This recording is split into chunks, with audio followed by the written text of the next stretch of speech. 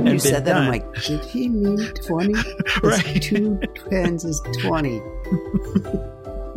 I didn't want to correct you, but yeah. No, that's what they did. Okay. Is But that most a of them no are news is good news situation? Right. I don't know. Go ahead and do it. We'll Right. see. They got a big old calcium plug in their arm. We'll know. Okay. Okay. Just please correct as I make horrible errors.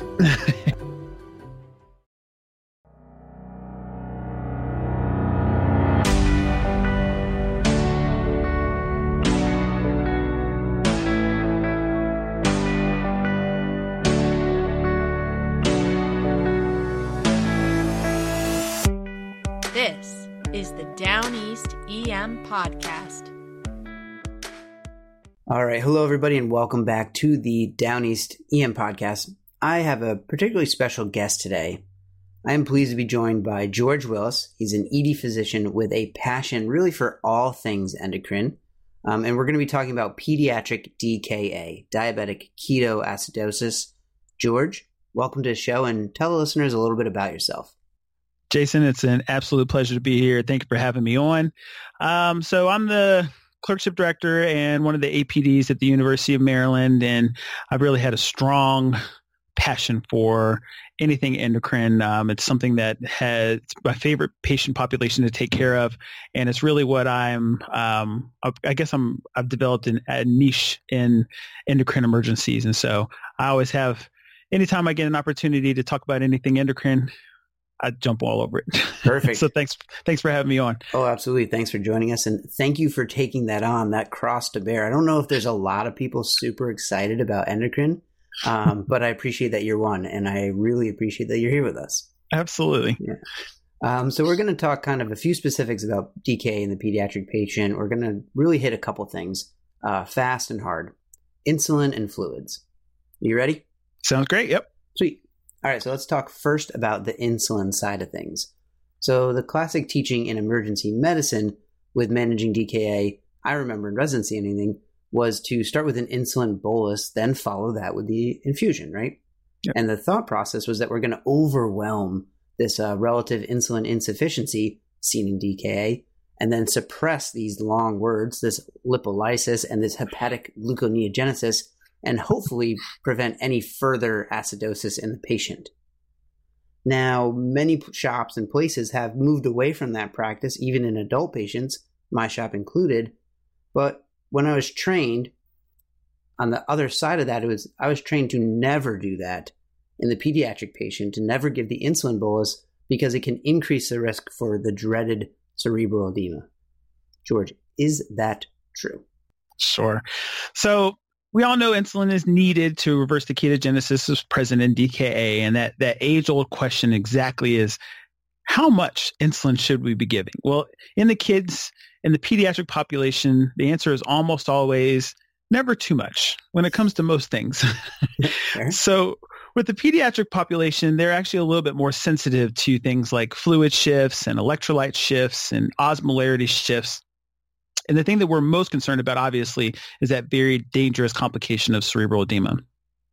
So in reality, there's never been a study that has really shown true causality or true association of an insulin bolus with cerebral edema. There's a suspicion that insulin does cause shifts in the osmolarity and shifts in some of the electrolytes, and that can certainly make the person at risk for developing cerebral edema, but there's no true association that's ever been associated with it. However, there is an increased risk of hypoglycemia, which the pediatric population certainly does have increased morbidity with, because they can't tolerate hypoglycemia for very long as opposed to the adult population. Interesting.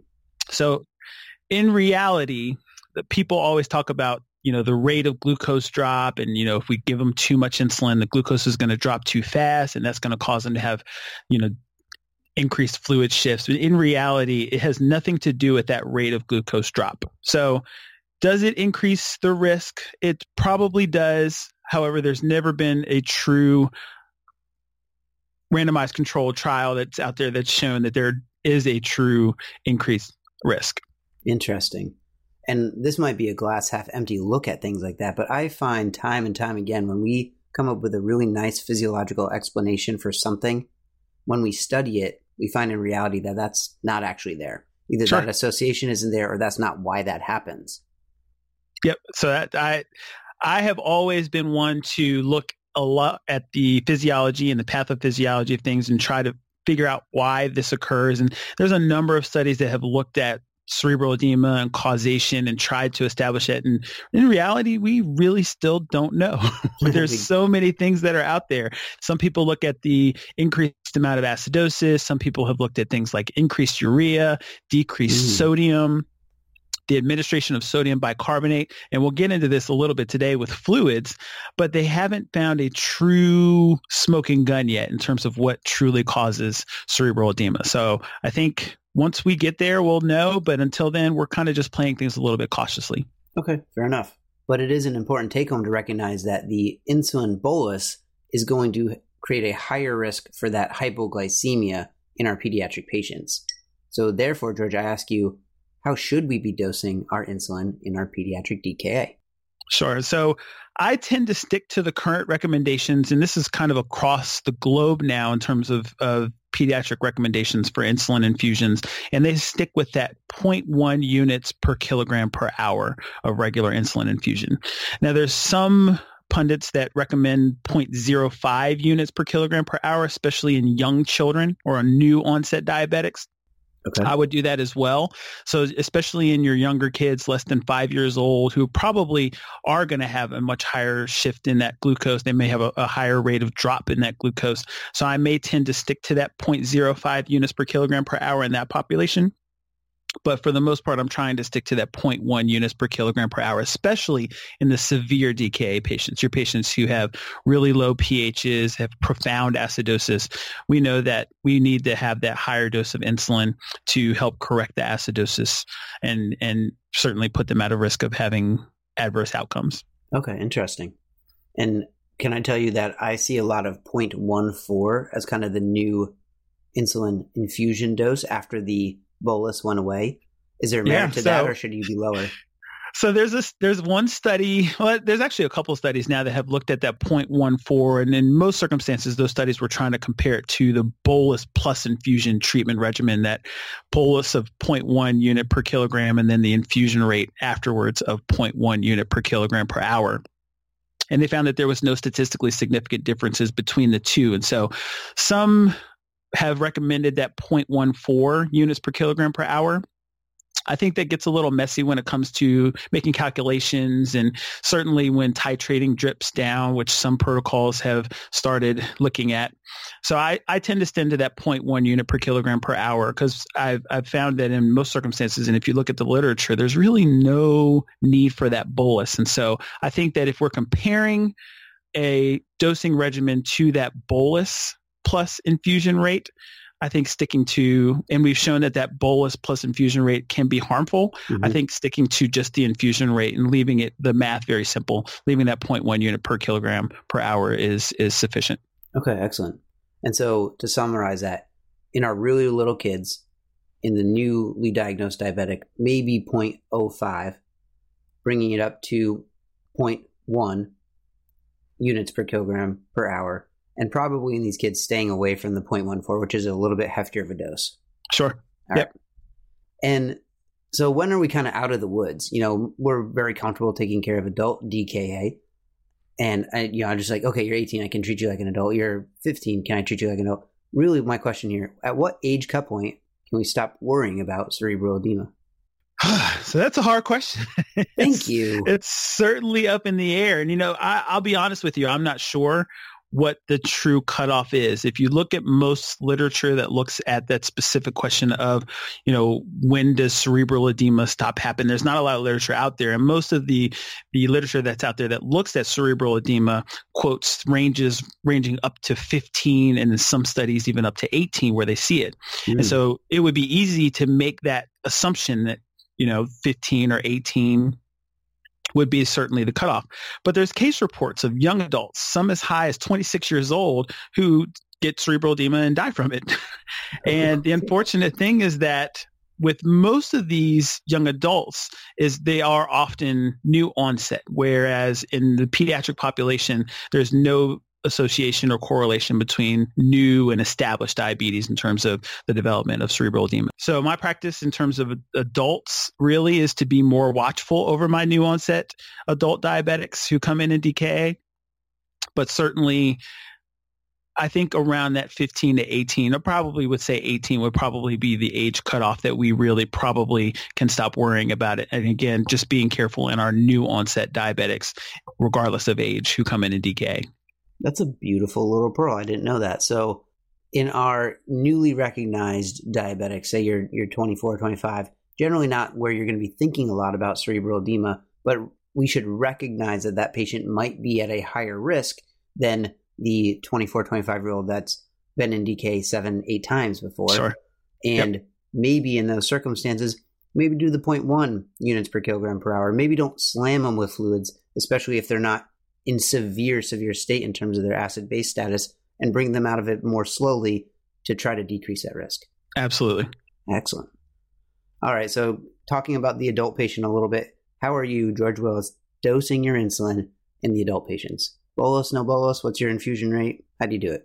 So when you look at the literature comparing infusion versus bolus plus infusion, there's no additional benefit, including it doesn't drop your glucose any faster. The acidosis nor the anion gap resolves any faster, and it doesn't decrease ICU or hospital length of stay by using the bolus. So in reality, it doesn't give you any additional benefit. However, what it does potentially do is cause some harm. And so in the big study, which is the Goyal study, which looked at the bolus versus the non-bolus, in those patients, there was a trend. It wasn't statistically significant, but there was a trend toward a higher incidence of higher potassium requirements and hypoglycemic events, a 6-time higher incidence of hypoglycemic events. So certainly does have an increased risk of inducing hypoglycemia and potentially hypokalemia as well. And so I personally say no bolus, just go ahead and give the infusion. At 0.1. Definitely, 0.1 units per kilogram per hour, and I stick there. Again, peds, adults, I try to stick to that 0.1 units per kilogram per hour. Perfect. I love that. Keep it simple. That's right. Yes, keep it simple, stupid. All right, so we drifted off the pediatric area. We're going to bring it back to peds DKA, and let's talk a little bit about fluids now. So the general practice is to give a bolus somewhere between 10 and 20 cc's or mLs per kilogram for the kid. Now, there's a pretty good amount of published literature on the topic, but I have to say, I try to read it. I try to listen to it. The conclusions are a little bit elusive. You know, as recently as April of this year, 2020, Sanjay and Mike on EMA reviewed a paper of 120 kids with DKA, looking in the fluid bolus that was given to these kids and the risk for cerebral edema. To kind of hit the punchline of this story, there was really no difference. The conservative approach, which was pretty close to 10 cc's per kilo, versus the liberal approach where they were giving up to about 20 cc's per kilo, no difference in the outcomes. So I ask you, George, is there a risk for cerebral edema with increasing volumes of fluid administered to the child?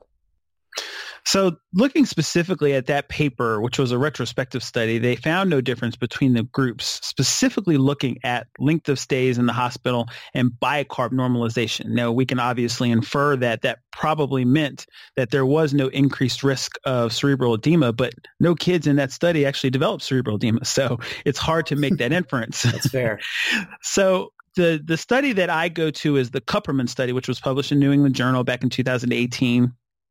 And this is probably the go-to study that looks at rate of infusion and if it increases the risk of development of cerebral edema. 1,300 kids across 8 U.S. centers.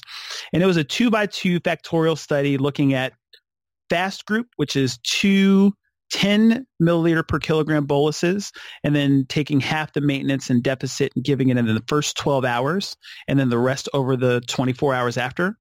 And then there's a slow group looking at 1 10 milliliter per kilogram bolus, and then the maintenance and deficit all spread out over the next 48 hours. Okay. They gave 2 different types of fluids in both of those groups. One got normal saline at 0.9%, and one got half normal saline at 0.45%. And they found that there was no statistically significant difference in the development of cerebral edema. It developed in all groups. And they looked at, the kind of cutoff for what they called the development of cerebral edema was if their GCS dropped to 14 or below during the infusion of those fluids. And so some patients, described a headache. Some of them got lethargic. Some progressed all the way to full-blown cerebral edema, and one kid actually died.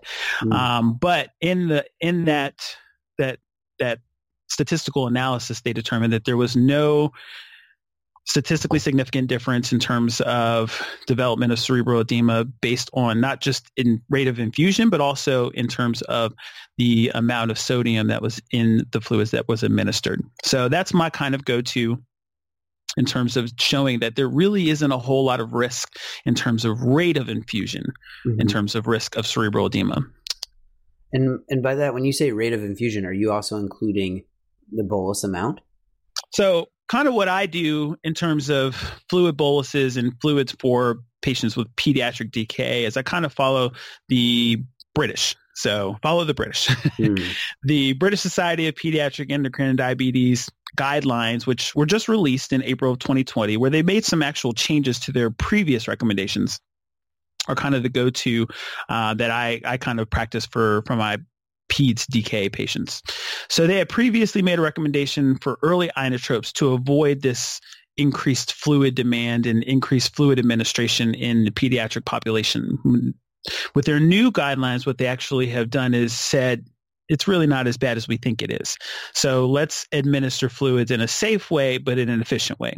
So kids who come in shock, hypotensive, tachycardic, or have decreased capillary refill and show signs of true fluid dehydration or volume down. Those kids, 20 milliliters per kilogram over 15 minutes. Then afterwards, they continue to reassess their volume status and give 10 milliliter per kilogram boluses up to 40 milliliters per kilogram total. And then after the administration of 40 milliliters per kilogram total, they consider using inotropes after that point in time. Wow. Okay. Now, if they still show signs of being volume down, they certainly can administer a further 10 cc per kilo bolus. But at that point in time, they're trying again to avoid over-administering fluids. Sure. But all the way up to 40. That's showing safety, essentially, is what you're saying. Exactly. Right. We were pretty worried about this to the point where they're saying, yeah, just give them norepi. Just give them dopamine. It's fine. Exactly. or dopamine, I mean. But don't give them fluids. No. Give them some pressors instead. And they've backpedaled on that. They're seeing that this monster that we are concerned about, and rightfully so, is not as common and is probably not as associated with the fluid bolus that we thought. Right. So even if you look at the Kupperman study, I mean, they were using some pretty conservative treatment guidelines. I mean, 2 10 milliliter per kilogram boluses. I mean, you could have just put that together and called it 20 milliliter per kilogram bolus. When you said that, I'm like, did he mean 20? Right. 2 10s is 20. I didn't want to correct you, but yeah. No, that's what they did. Okay. So the British guidelines then go on to say if they're not in shock, then they do a 10 milliliter per kilogram bolus over 60 minutes and then again reassess. So they try to again administer just enough fluids to get them volume rehydrated, but without going overboard. So that's kind of what I stick to. So if they're in frank shock, 20 milliliters per kilogram over 15 minutes and then continue to reassess. And then if they're not in shock, but you just want to give them some IV fluids to, maybe they have tachymucous membranes or they are complaining that they're not tolerating PO or they're vomiting right in front of you, then certainly 10 milliliters per kilogram over 60 minutes and then reassess. Okay. And they are likely volume down, right? The polyuria is and the tachypnea are probably leading to some of these losses. So it's definitely appropriate to be giving volume. Absolutely. And don't be afraid of the 10 or the 20. Correct. Excellent. And so you hinted at this a little bit in your discussion of that paper, but I want to talk about fluid type. Now, my general practice in adult patients and a lot of patients where, we start up front with normal saline because before we even see that they're on the board, the nurses have probably put up a liter of saline. In situations where I suspect a large volume resuscitation in terms of fluid type, I will switch them over to LR because of that, hyperchloremic acidosis associated with large volume of normal saline. Am I crazy in doing so? Should I not be making it that complicated? And what do you do? Sure. So my practice is actually to start with balanced solutions. So my nurses know that I start with my go-to at my shop, which is Plasma-Lyte. We have a pretty, I don't know if you would say we have stake in Plasma-Lyte, but we certainly use a lot of Plasma-Lyte in our emergency department for resuscitations, but I especially use Plasma-Lyte for my diabetic ketoacidosis patients, adults and children. But I don't think you're crazy to grab the first couple of boluses with saline. I don't think that that's the wrong thing to do, and you've recognized the big problem with using normal saline. My colleague Mike Winters likes to say that there's nothing normal about normal saline. And in reality, that's probably true. We are aware of this what we call NAGMA, this non-anion gap hyperchloremic metabolic acidosis that is associated with a large volume of saline. But if that's all you have and you don't have anything else and you need to resuscitate your patient, give them saline. There's nothing wrong with that. What we're noticing now, we recognize obviously again that balanced solutions are probably the best. Going to saline is probably fine. And in the adult literature, there's pretty good literature that shows that balanced solutions are better even in DKA patients who come in who are in DKA. But that just hasn't happened in the pediatric population yet. There's 2 studies that are out there, both looking at balanced solutions. One was P-Lyte, or Plasma-Lyte versus normal saline, and then one was LR versus normal saline. And in both of those studies, neither showed any difference between the types of fluids in terms of resolution of acidosis, length of stay in the hospital or in the ICU. So it just hasn't translated to the pediatric population. It probably has mostly to do with the fact that there's much smaller volumes of fluid that are given versus with the adult population where we're giving liters and liters and liters. We're talking about milliliters for our pediatric population. But in the grand scheme of things, there's been no difference between the two if you use balanced solutions versus saline in the pediatric population. So maybe some bigger studies are needed, but for now, we don't have anything to show any additional benefit with the balanced solutions. Sure. And it's one of those things where you go, okay, pediatrics, they're not just little adults. But exactly. Why would it be different in adults right. versus kids? It makes sense to me to use LR, to use a balanced solution. But as you're saying, if a few drops of normal saline get up before you get in the room, I can stop throwing that as a nurse as they scurry out the room because it's upsetting me so. Yep. What I used to do is I take the tubing and I'd make it into a necklace and they'd have to wear the saline that they wasted around the rest of the shift. That's awesome. I could probably stop doing that, I guess. Huh? But so if we're going to use LR, I want to know about your thoughts on this co-administration thing, which drives me crazy. I use it a lot for sepsis and I'll use it for DKA. So say your DKA child has pylo, maybe as their precipitant to their DKA, and then you're going to give them a cephalosporin, ceftriaxone. Would you have to switch from LR? Would you have to establish a second IV, poke the kid twice? How does George Willis handle that kind of situation when it arises? Sure. So there's a lot of drug interactions with LR that we know of, and Plasma-Lyte, unfortunately, is so new that nobody knows what it's actually compatible with. So my nurses all the time are like, Dr. Willis, I know we're giving Plasma-Lyte, but can we give ceftriaxone with Plasma-Lyte? So we don't really know yet, and there haven't been any studies to really look at Plasma-Lyte yet. I think it's coming down the pike. Is that a no news is good news situation? Right? I don't know. Go ahead and do it. We'll see. They got a big old calcium plug in their arm. We'll know. Right. Most of the nurses where I work have no issues co-administering as long as there's no frank contraindications to it. So obviously cephalosporins and LR we know has a frank contraindication. So the scenario you bring up is one where the nurses will just flat out say no. And in most of those circumstances, I'm perfectly fine with that. So I usually try to stick to my balanced solutions. And so I will place a second line, or people oftentimes forget about the oral antibiotics. Sure, if your patient's vomiting, but a lot of antibiotics have the same bioavailability if it's given orally versus IV. So if the patient can tolerate PO, and I'm really concerned about co-administering antibiotics with our balanced solutions, then I would give them PO.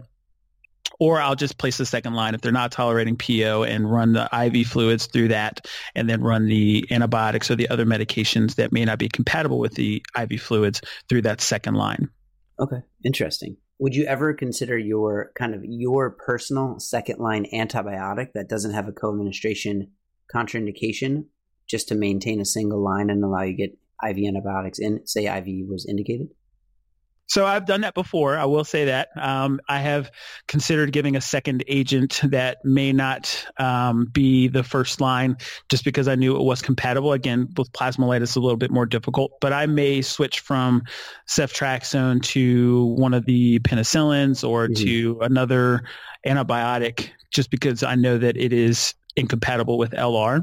Yeah, sure. And it may not be like second line for the disease process, but not you. Sometimes you have your first line, right? You have your, that's my antibiotic. Absolutely. I don't want to, exactly. I don't want to switch to saline just because I want to give a first line antibiotic. I don't want to cause any long downstream effects by using the saline. And so in most circumstances, I'll try to find the antibiotic that is compatible and will certainly still treat the disease process that I'm trying to treat. Okay. Excellent. Perfect. George, that was an excellent conversation. It was. I am a little nervous, but right now I'm going to try to do a summary. Okay. Okay. Just please correct as I make horrible errors. All right. So we talked first about insulin, and we talked about giving insulin to pediatric patients and the risk of cerebral edema. And George stated very plainly that we have not really seen a association between the insulin being given to kids in DKA and their progression to cerebral edema.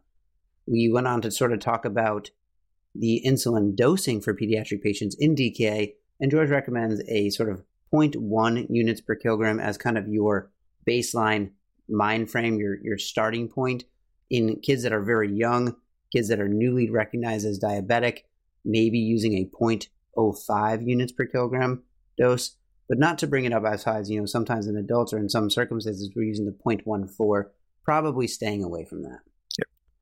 Then we talked about sort of when are we out of the woods? When can we stop thinking about cerebral edema? And George basically says never. He says all the way up. There's been case reports all the way up into the 20s, in particular in patients that are newly recognized diabetics that can have cerebral edema. So it can even extend past true quote unquote pediatric patients. That said, it is generally something that you're seeing in your younger patients. Probably something you should be thinking about more in your children that are 15 or less, unless, again, it's a newly recognized diabetic. Yep. Fair? Yep. All right. And then we talked a little bit about fluids and fluid administration, and again, a little bit about this idea of cerebral edema. We talked about the idea of giving boluses of fluids and the kind of question of the 10 cc's per kilogram bolus or the 20. And basically, we're recognizing that we were quite afraid of this disease, cerebral edema, and we should be, but there's not as strong of an association between the amount, rate, and total volume of fluid that we're giving our child and the onset of cerebral edema. So in kids in shock, we're going to want to reach for that 20 cc's per kilogram dose. Kids that are, a little bit dehydrated, a little bit volume down, maybe start at the 10 cc's per kilogram and then move on to your maintenance fluids. In terms of the maintenance fluids and its type, George is recommending some type of balanced solution. He uses plasmolyte. I'm more accustomed to LR, but if you start with a little bit of normal saline because that's what is always grabbed initially, that's okay. But probably as you get into larger volume resuscitations, we should be moving to these balanced solutions. Perfect. And we wrapped up with just a little bit of a discussion about co-administration, watching your LR and some of your balanced solutions collectively, and running them with some co-administration drugs that have contraindications, such as ceftriaxones or third-generation cephalosporins. Sounds great. How'd I do? That sounds perfect. Jason, that was an excellent summary. Yes, thank you. All right, George, well, it's a pleasure chatting with you. I appreciate your insight, your time, and I hope to have you on the podcast again. Absolutely. Jason, it was a pleasure. Thank you again for having me on, and I'd be pleased and honored to come back and do it again. Fantastic. Looking forward to it. That's all for the Down East EM podcast for now. If you like what you hear, please hop over to iTunes, throw us some stars, give us a review. It really, really helps us. Also, we would love to hear your ideas about how we can make the podcast better, any topics you like to cover, anything that you think would help your listening experience. You can check out more of what we have to offer at our blog, downeastem.org, and you can follow us on Twitter, where our handle is @downeastem. Until next time.